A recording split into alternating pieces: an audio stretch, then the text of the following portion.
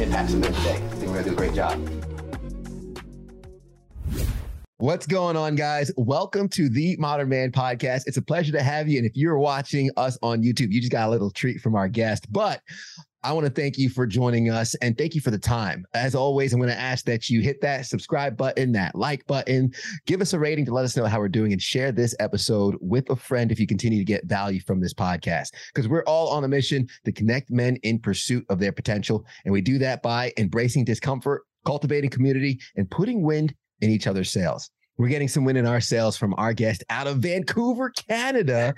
It is my pleasure to introduce the dad who's dating his wife, Di Manuel. Di, thank you, brother. How you doing? I'm doing great, Ted. You know, it's awesome to be here. I know we've had a couple, well, on my front, I've had to rebook a couple times, and I just want to say thank you for your grace and understanding. As a father, that job is 24/7 and it's forever. And as I know, you're always practicing, right? To be a dad. And that's where all the fun is anyway.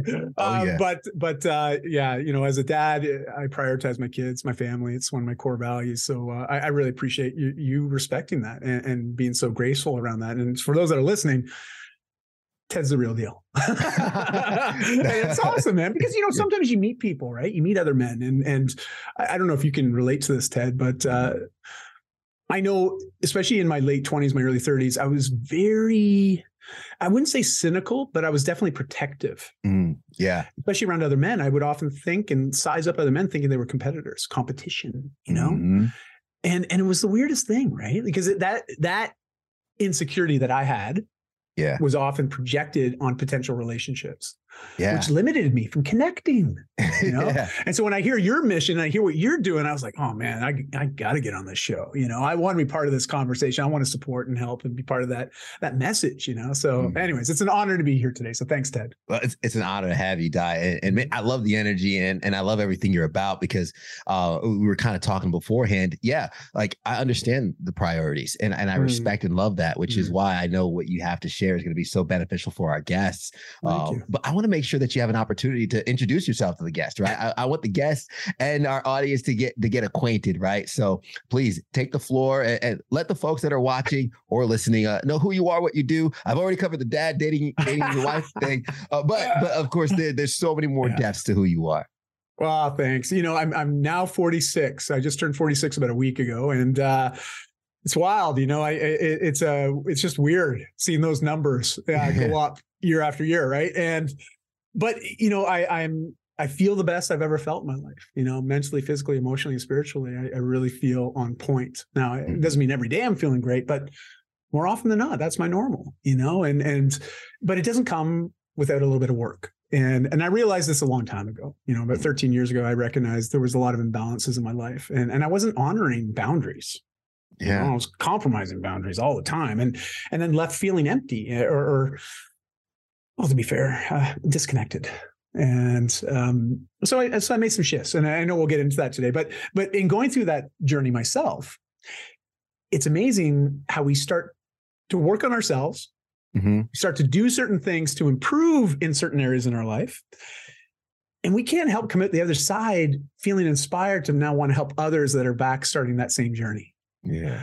You know, and that's definitely true for me in many different ways in my life. I've gone through some pretty big changes, and now I help people navigate changes physically, emotionally, spiritually, you know, and especially physically. I've got a fairly diverse background in the health and wellness industries. I've been in it for 28 years since I was 17, worked as a trainer, as a coach, you know, and then I got into retail, selling fitness equipment and accessories, did that for 17 years. When my partner and I scaled the company to 8 figures a year and learned a lot in that process. But, you know, then I got into my early 30s and I was like, you know what? I don't feel like this is what's meant for me anymore. You know, wrote a book, quit my career of 17 years. My wife quit hers a month later, pulled the kids out of school 2 months after that, gave away all our stuff, packed up the SUV and said, okay, let's chase the sun. And this was like January, right? In Vancouver. And we're like, we're out of here. And we started traveling south, and we just started traveling full time as a family, trying to figure things out, you know, feel connected with new communities. And did that for 5 years. And 2.5 of those years we spent in Bali, Indonesia, and came back here before the pandemic. And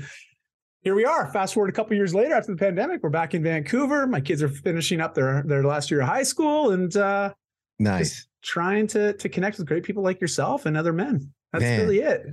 That's amazing. I definitely want to talk on the quitting your job, wife quitting a month later and traveling thing. But something you said earlier, and I don't want to rob this point from the viewers, because you mentioned compromising boundaries, and I wrote that down because I feel like as men, a lot of us do this. Because I think we grow up, believe it or not, like I think we grow up becoming people pleasers, right? We grow up in school. Sure. We're taught, pay attention, listen to your elders. This is the other thing. And there comes a time where, whether it be in our adult lives, in marriage or in dating or just in friendships, we kind of just become complacent, or we lose a certain amount of assertiveness because we don't want to be that guy. But we end up compromising our boundaries. I'd touch on that a little bit more. And what did it look like when you acknowledged that and then, I guess, started not compromising your boundaries? Well, I think, to be fair, and I think, case in point, what you're referring to, especially if we're sort of putting a lot of men into that bucket, it's the ego, right? Like our ego and how we find personal value is often very biased to what we do professionally. It's that title that we're chasing, that recognition, the affirmations. It's often that idea of being seen as something that we ourselves think is of value, and for me, it was always wanting to be seen as the guy, right? Like seen as someone that's self-made, that has achieved a certain amount in his life, got the family, got the home, got the cars, it was amazing. But I believe that by chasing all those things, especially the title, that I would feel better about myself. And the thing is like, the more I threw into this chasm of the idea of who I was and who I believed I was becoming, there was this gap between the 2 points. And that gap was actually a deep chasm, and I just kept filling it with stuff. And, I learned that early on in life. As a teenager, I was morbidly obese. So I was used to filling that void with things that would distract me from some of the pain or depression and anxiety that I was enduring based on that state of unhealth that I was in. And for me, it was a lot of emotions were being eaten, or playing video games, watching movies. Like, I was distracting myself from really dealing with the issues at hand that were creating some of those symptoms for myself. And, it wasn't until I started to create some boundaries around what was okay for my health. And that's what it started with. And I learned that at 15, I made some lifestyle changes. It took me 5 years to get to the size that I was, and my BMI was into the 40s. So just to sort of put a spin on this, I was a big kid. Okay. It took me 5 years to get that to my heaviest. And then it took me 20 months to release that. Between 15 and 17, I really just started to create a new lifestyle. But it was that change that I went through that really taught me a lot of valuable life lessons, but more importantly, about where to draw the line in the sand when it comes to my health. Yeah. So it was the first time I really established a boundary. Before that, I didn't really establish boundaries. I didn't even know what that was. And even now, I can articulate this now in reflecting. Back then, I wouldn't have called it a boundary. I just told myself, and I would make it known to people that were around me, that I was prioritizing my health. It's going to be the foundation upon which I build whatever life I'm going to build for myself. And whatever I do with anybody in the rest of my life, health is still going to be that thing that I always honor. Yeah. Now, on the flip side, I get into my 20s, I realize, oh man, some of this anxiety is still there. I'm still feeling the occasional depression bouts. I'm not feeling great about myself. I'm chasing a title and recognition. I'm looking for external validation. So I'm, again, starting to get a lot of those feelings that I had when I was my most unhealthy. But instead of going to food, I went to booze and occasional drug use. And that was my new way of coping with some of those stressful emotions, those overwhelming emotions, those anxious emotions. I learned to console myself by drinking. Yeah. But I also realized that there was people around me that started to see value in this fun guy die. I even had a nickname when I drank, you talk about the alter ego, right? And but it was known. And I saw how people liked having me around when I was drinking. So it didn't take me long to put two and two together, where all of a sudden I started to see in myself, to be of value to others, I needed to be drinking. Yeah. That was a 15-year tirade of just having a very abusive relationship with alcohol. And that started to compromise my health, obviously. And so, this is really when I got into that place where I started to feel a lot of guilt and shame for myself, because I wasn't honoring some of the things that I was telling people was important to me. And I think that's the thing, when we start sharing with people what our values are, what are our boundaries, what are the non-negotiables in our life, and then we start not following through on that, not just for others who bear witness to that, but more importantly for ourselves. It's a slippery slope. I think there's probably a lot of guys listening or watching this right now that are nodding their head like, oh man, I'm dealing with this right now. And I totally get that. Yeah. It's not like one of those things that you fix and it disappears and it dissipates and you never have to deal with it again. It is recurring. And it's happened to me a few times in my life. But as I continue on this journey of trying to progress, not seek perfection, and constantly see measurable improvement in different areas of my life, the areas that are important, my values like family and fitness and faith and finances and of course fun. Yes, there's 5 F's there. I love alliteration, by the way. When I'm honoring my values and I'm honoring those boundaries where I've made these non-negotiables, when I honor them, man, life feels good. Yeah. When I don't honor them, I don't feel good and I go to a bad place if I leave it unchecked. And that's the easiest way I can sort of communicate this idea of boundaries. It's like, it's great to set them, but when you don't honor them, yeah, man, it is a hard place to come back from and to discover that self-love and self-respect, because we don't trust ourselves to honor ourselves. And that's a hard place to be, man. Hard place. That's huge. It's kind of when you start avoiding the mirror because you don't like the life you're living. You're like, man, I can't even look at myself. Well said. It's so hard because I could relate to that same experience, and I wrote about it in length before I was hospitalized with my autoimmune disease. What is your autoimmune disease? Just real quick, because I'm not familiar with your background on that. Ulcerative colitis. So it's kind of like Crohn's. It impacts the large intestine. And I got diagnosed when I was in my 20s. I was like 23, fresh out of college, and I had a bad flare up at 25 that put me in the hospital. But the thing is, at that time, I was going through bouts of depression. I was kind of having a hard time at work, and I was bottling it up. And this is what I said in the essay I wrote. I said I was bottling it up during the week and then popping bottles on the weekends. and it was quite the turn when the life of the party, Ted, everybody loves Ted, ends up in the hospital and the life of the party's done. But what was so hard, Di, was, man, I was good at it. Like I was good at going out. I was good at going to the club. You know what it's like when you walk in the bar and the DJ gets on the microphone to announce that you've arrived. And the bartender's like, oh, here's a shot on us. Let's, you don't have to wait in line. And for so many guys listening right now, it's the life that they're living. They're good at it, right?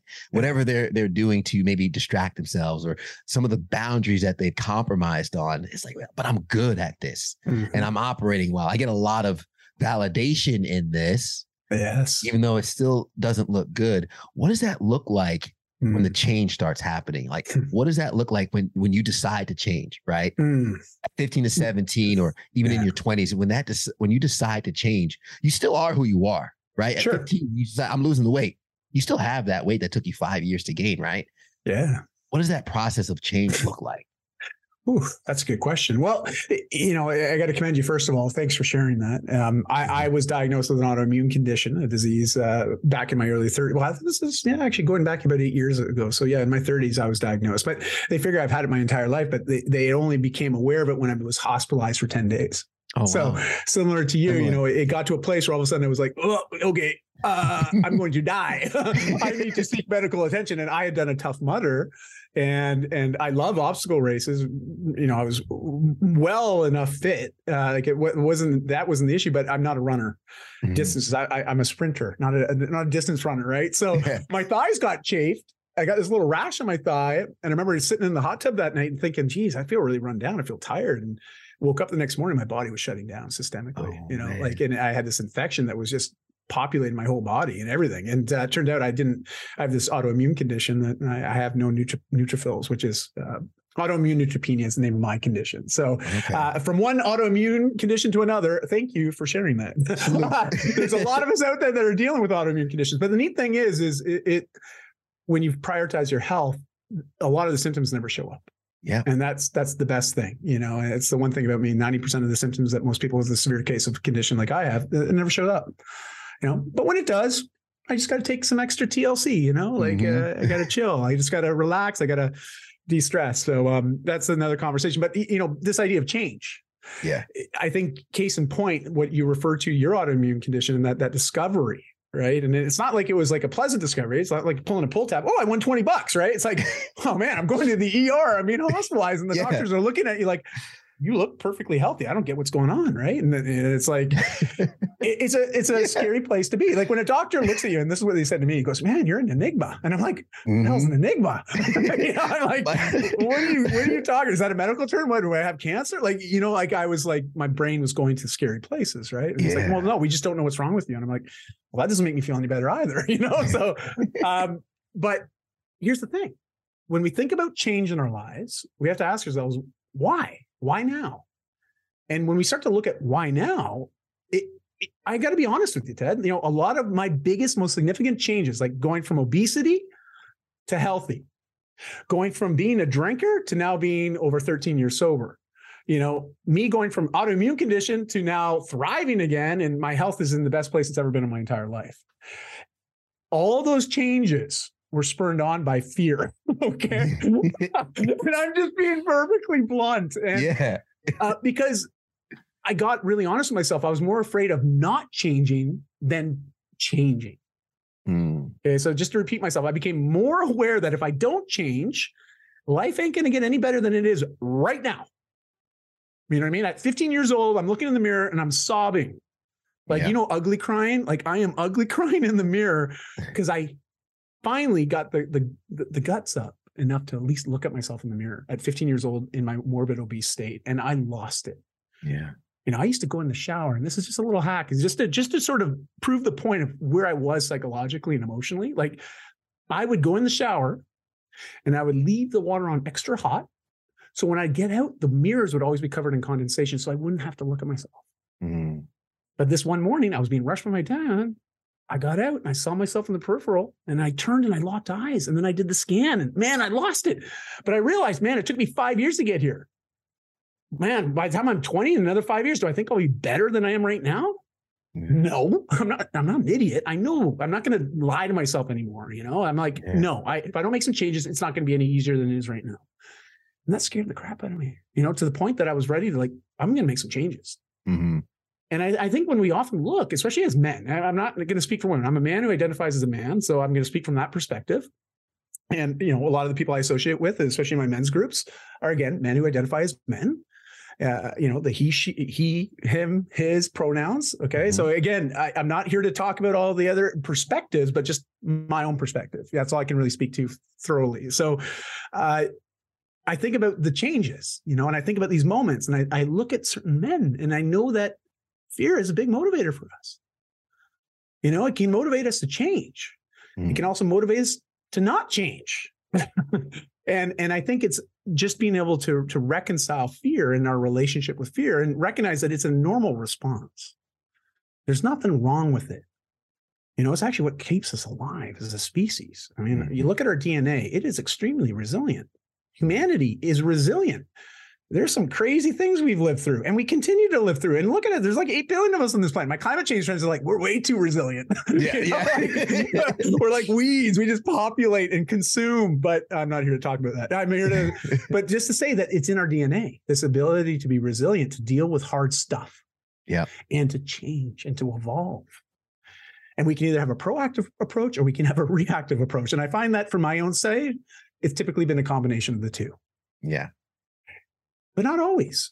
And what I mean by this, Ted, is when we become really hyper aware to change in our life, and we recognize that the more we fight against change, usually the more negative emotions and thoughts that we invite in. You know, like I say this everywhere, like try to fight change, like just try to prevent change from happening. Well, it doesn't matter the good, the bad, you know, like whatever, just try to push back on it. It's a losing battle.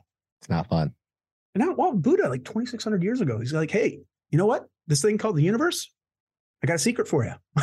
Of course, I'm paraphrasing. He didn't actually say it this way, but Buddha's sitting around. He's under that tree. He's down discovered enlightenment, right? He's found nirvana. And he's coming back and he's like, hey, guys, I figured something out. Yeah. Here's the deal. The entire universe as we know it is impermanent. Everything's in a constant flux. It's constantly changing. So get really comfortable with being present in the present, because that's all that's real. And the neat thing is, we have a lot of other religions and beliefs that echo a lot of this, right? This idea of change being impermanent. But yet, when we look at our own lives and we get to that happy place and we're like, man, life's so great. I never want it to end. I want it to be just like it is right now. And what happens a week later? Oh my gosh, I got a flat in my car. My daughter got in trouble. I pick her up at school. You look across and it's just stuff happens. But that's the nature of life. Mm-hmm. And so the more accepting we are of change, it's going to happen. And we warm up that relationship with change. We become a champion mindset around change versus feeling like a victim of change. And I think that is the real point I'm trying to make here, is that it is a perspective. It's a relationship with change. And most of us have a very negative relationship with it, because whenever we think about changes, it's often changes that have been uninvited. Yeah. Those are the most traumatic amounts of change. And we often will have a negative relationship with that, of course. Yeah. It's not pleasant. It's like, I remember when my dad passed away 5 years ago from pancreatic cancer. That was a big change. Did I want it? Hell no. Would I rather my dad be here today? Yeah, of course. Yeah. But it happened, and I've been working through reconciling, and there's a lot of things that were left unsaid with my dad. But knowing that has created a lot of extra intention with how I've lived my life the last 5 years and how I will continue to live my life. But that's the power of reflection and introspection and really asking ourselves the hard questions like, why? Rather than the what and the hows, but actually ask ourselves the why, like, why is this so hard for me? Why is change so challenging? Why is it every time I say I want to get healthier, I sabotage myself and I do things that are completely opposite of that? And yeah, it's going to be uncomfortable. It is. It's really uncomfortable to be honest with oneself. 13 years ago, when my wife looks me in the eye, Ted, and she says, hey, we're talking about what life's going to be like to co-parent our kids in separate households. This is 13 years ago. My kids are under the age of 6 at the time. They were 4 and 6, my 2 daughters. And, I was acting out all the time, man. I was drinking. Like, that was my stress relief. It was my anxiety release. It was everything release, right? It was like anything negative. Oh, I'm going to have a drink. Let me grab a drink. Yeah. But it was also very important for me in socialization and how I connected with others. It was always around alcohol. Even my business, it was often I'd have suppliers come into town, and that's what we did. We'd go out for dinner, we'd have drinks, it's just, we go for a round of golf, we drink, it was always around. Yeah. And so it was hard to separate from that. And anyways, I sort of go off on these like little, my wife always equates me to the dog in Up. Squirrel.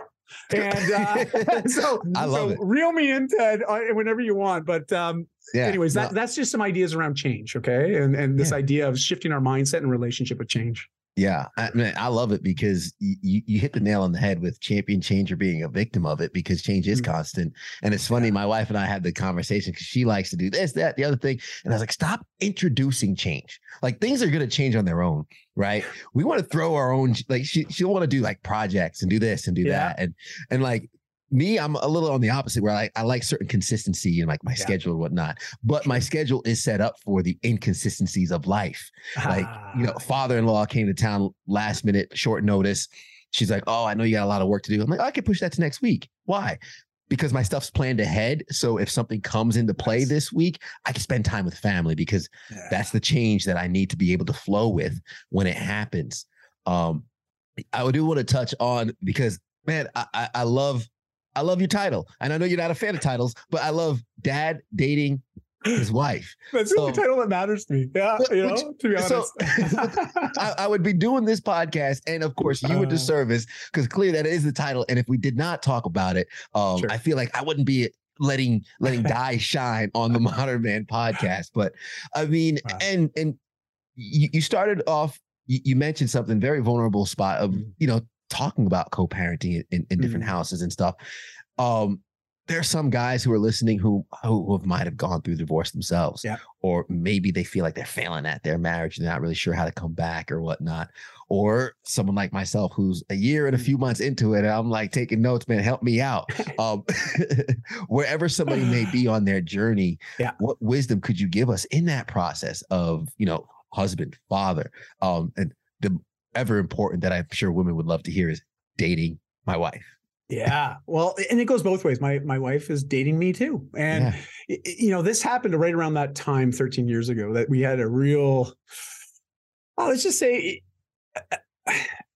we experienced a tremendous amount of clarity by working through a lot of hard stuff. And, often we have to work through the hard stuff to get to these moments of clarity where things do clear. I mean, it's like working through a storm, right? Like when you're in it, you're in it. You can't see 3 feet in front of you. I get it. All you can do is one step at a time, but with a little bit of clarity, it does build some confidence. And when we have confidence, we can at least have direction.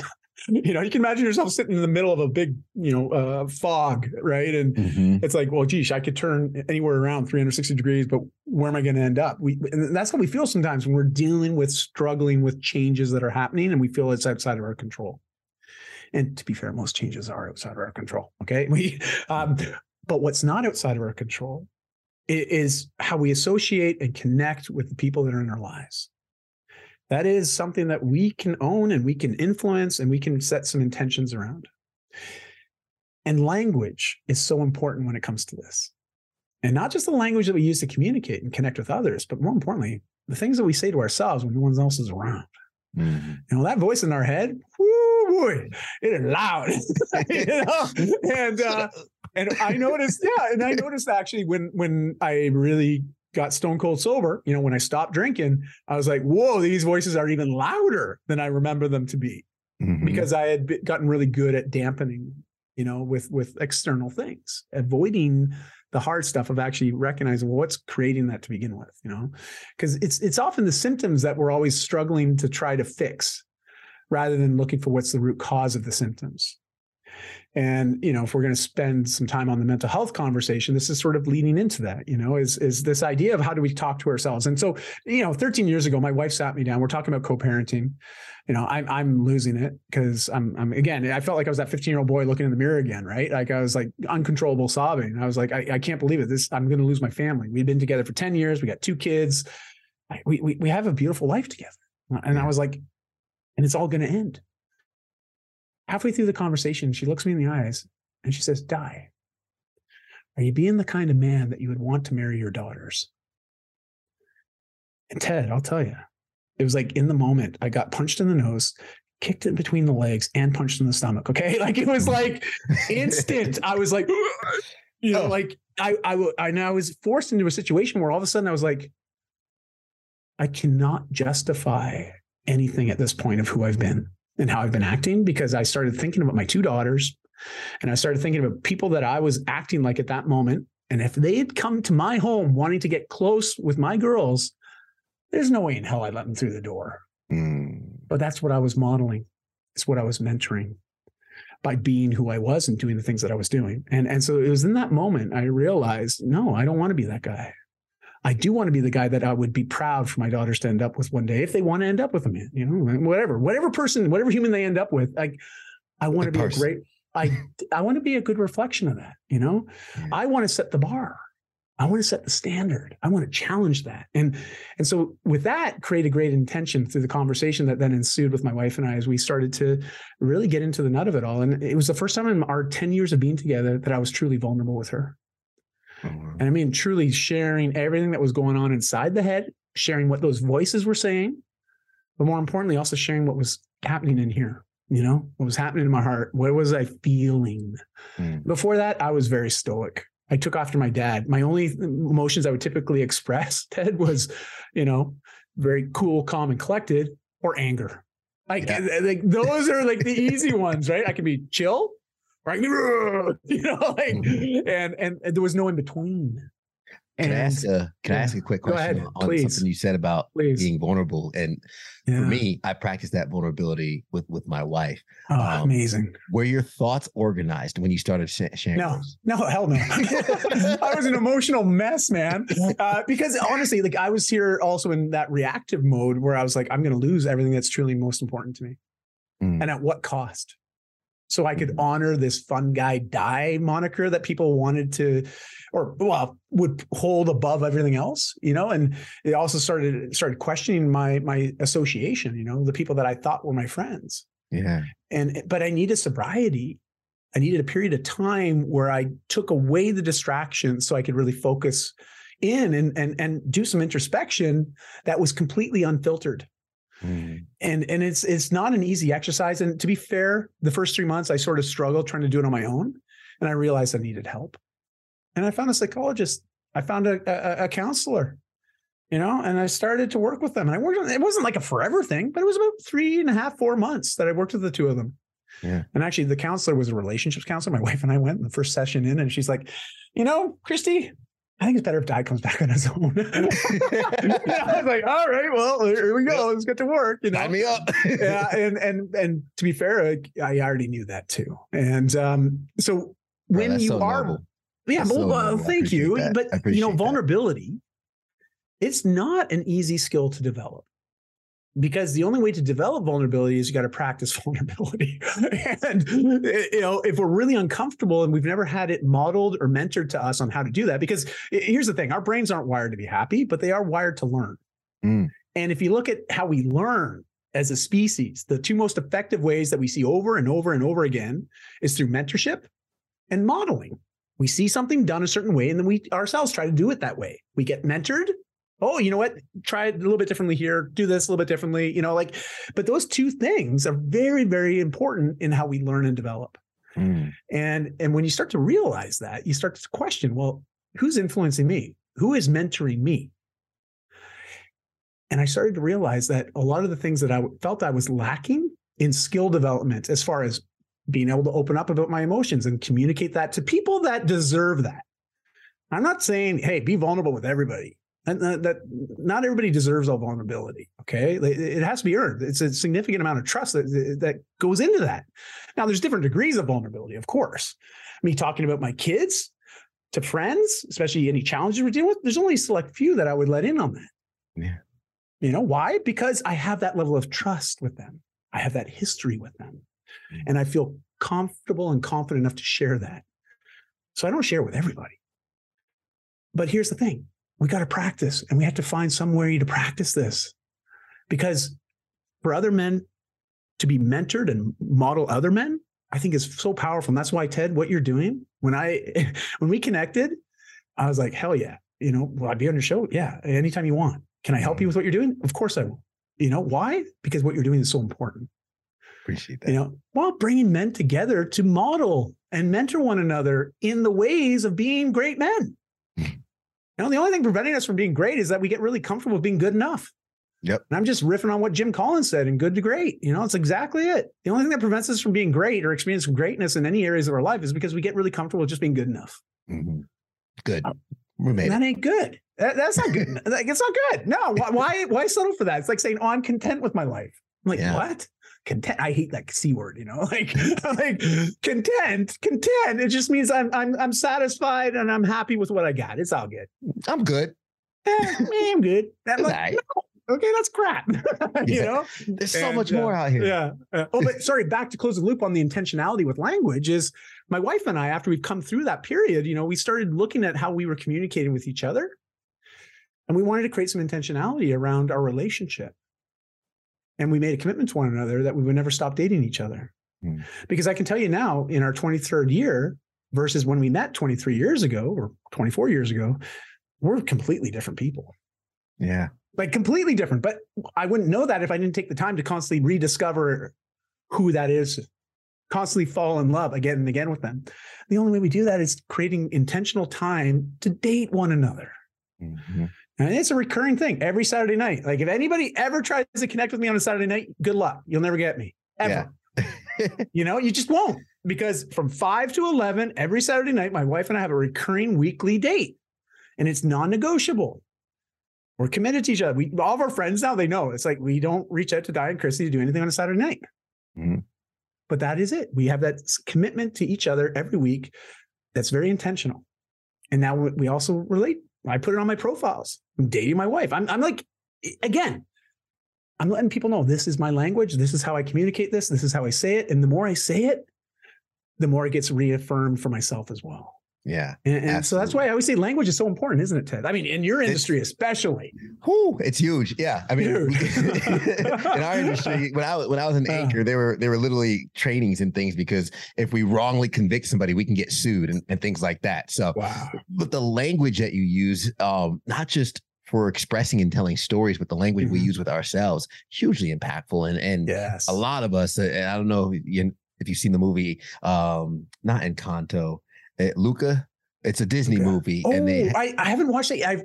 We've got it on our checklist of ones to check out, but I haven't watched it yet. It's a pretty good movie, but one thing they talk about, the kids, like, they're about on top of a cliff, going to do something that kids do that's just dangerous and whatnot. And the one kid's like afraid. He's like, I can't. He's like, oh, you have a Bruno.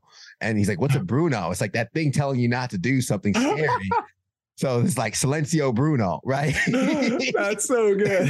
So my wife and I literally, whenever we catch each other, like, maybe limiting ourselves or whatnot, we tell each other like, hey, Silencio Bruno, like, don't I love that. Talk you out of doing something. Yeah. But man, it's so amazing and fruitful in terms of that intentionality, because this past year I came up with the idea. I'm busy. My wife's busy. Life only gets busier. I said, let's make a calendar. Let's put each other on the calendar first. And as many things happen with at least the dynamic between my wife and I is I'll come up with an idea to implement something and she'll be a drill sergeant and make sure we stick to it. I think your wife and my wife would get along very well. Yeah. I'm like, we should have a calendar. Like 2 weeks later, one comes in from Amazon, it's on the fridge and everything. But we have something similar.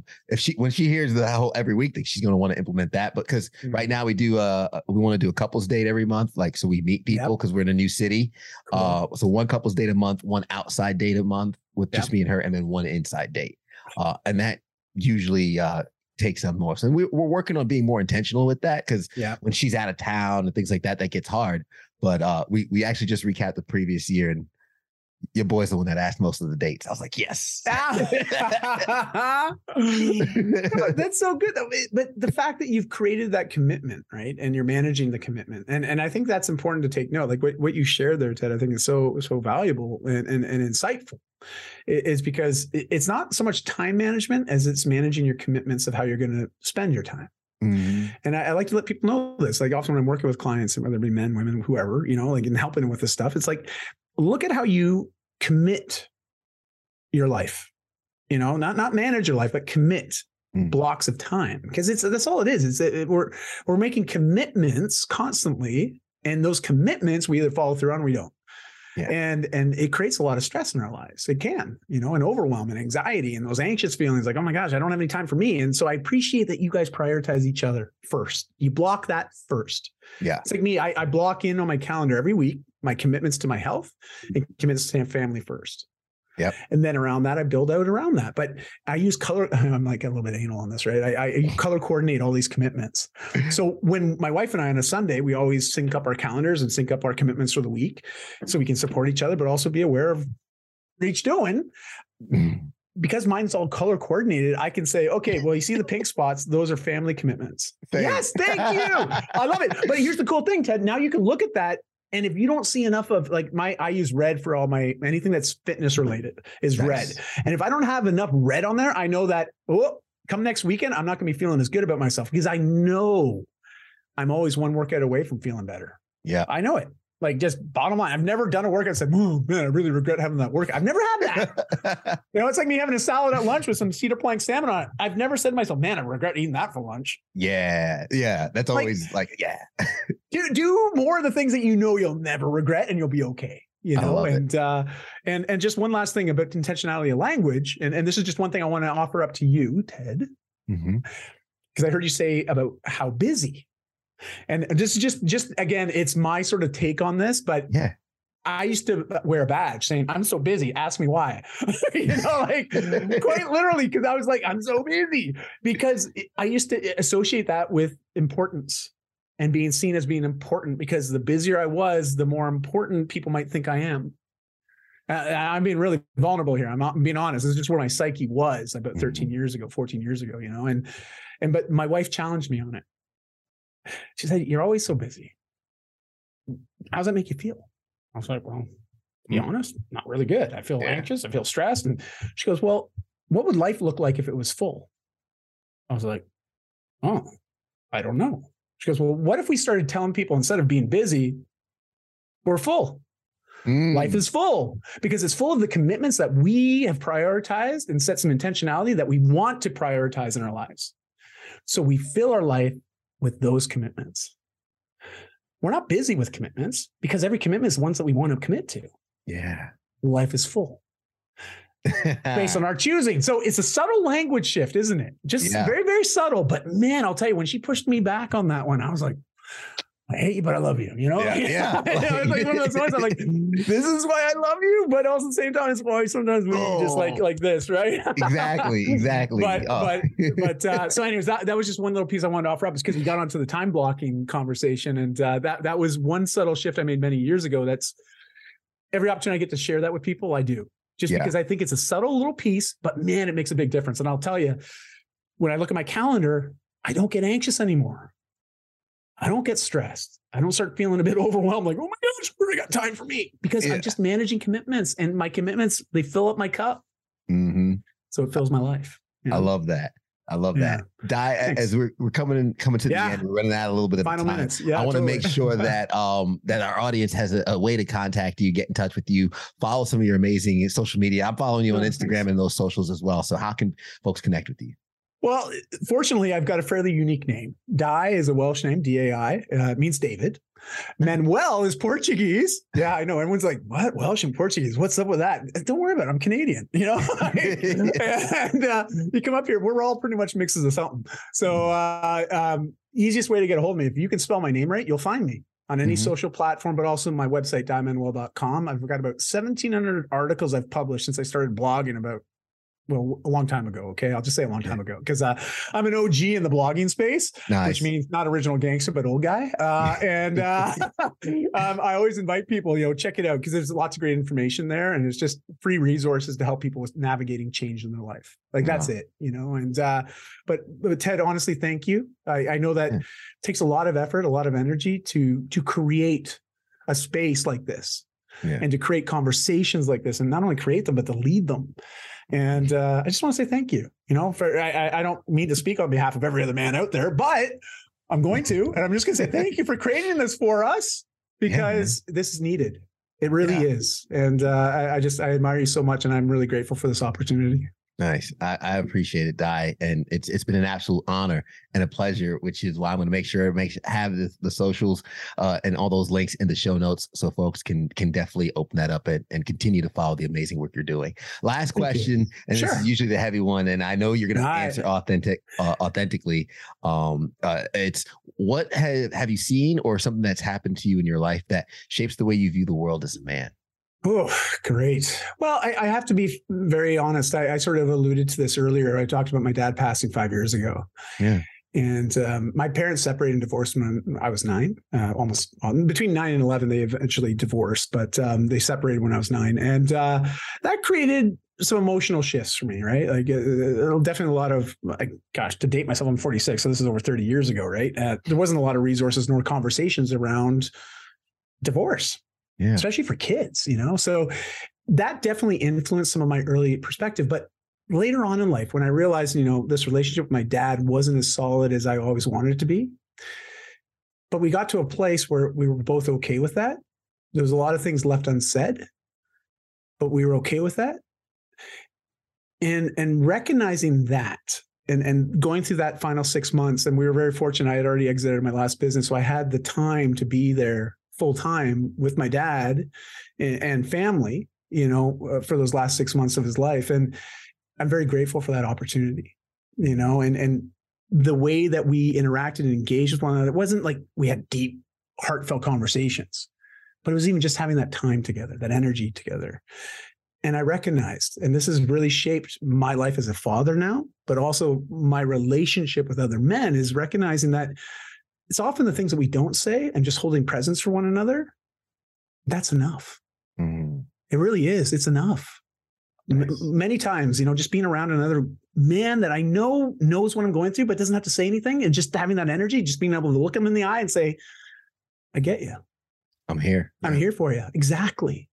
And that has really influenced me a lot, and so I thank my dad for that final lesson, final lesson, even though he didn't really articulate it or say it, but it's what I experienced with him.